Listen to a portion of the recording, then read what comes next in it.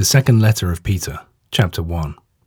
Simon Peter, a servant and messenger of Jesus Christ, sends this letter to those who have been given a faith as valuable as ours in the righteousness of our God and Saviour, Jesus Christ. May you know more and more of grace and peace as your knowledge of God and Jesus our Lord grows deeper. He has, by his own action, given us everything that is necessary for living the truly good life, in allowing us to know the one who has called us to him through his own glorious goodness.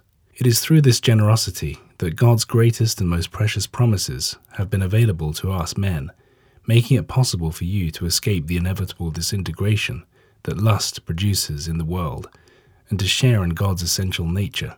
For this very reason, you must do your utmost from your side, and see that your faith carries with it real goodness of life.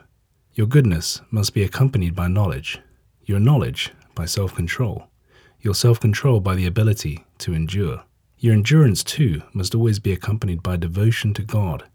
That, in turn, must have in it the quality of brotherliness, and your brotherliness must lead on to Christian love.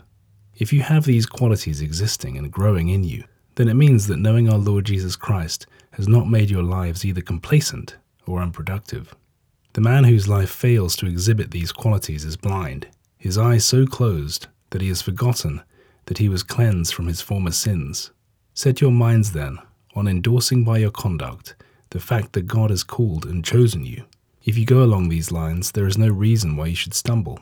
Indeed, if you live this sort of life, a rich welcome awaits you as you enter the eternal kingdom of our Lord and Saviour, Jesus Christ. Therefore, I shall not fail to remind you again and again of things like this, although you know them and are already established in the truth which has come to you. I consider it my duty, as long as I live in the temporary dwelling of this body, to stimulate you by these reminders. I know that I shall have to leave this body at very short notice, as our Lord Jesus Christ made clear to me. Consequently, I shall make the most of every opportunity, so that after I am gone you will remember these things. We were not following a cleverly written up story when we told you about the power and presence of our Lord Jesus Christ. We actually saw his majesty with our own eyes. We received honor and glory from God the Father himself, when that voice said to him, out of the sublime glory of heaven, "This is my beloved Son, in whom I am well pleased." We actually heard that voice speaking from heaven while we were with him on the sacred mountain. Thus we hold the word of prophecy to be more certain than ever.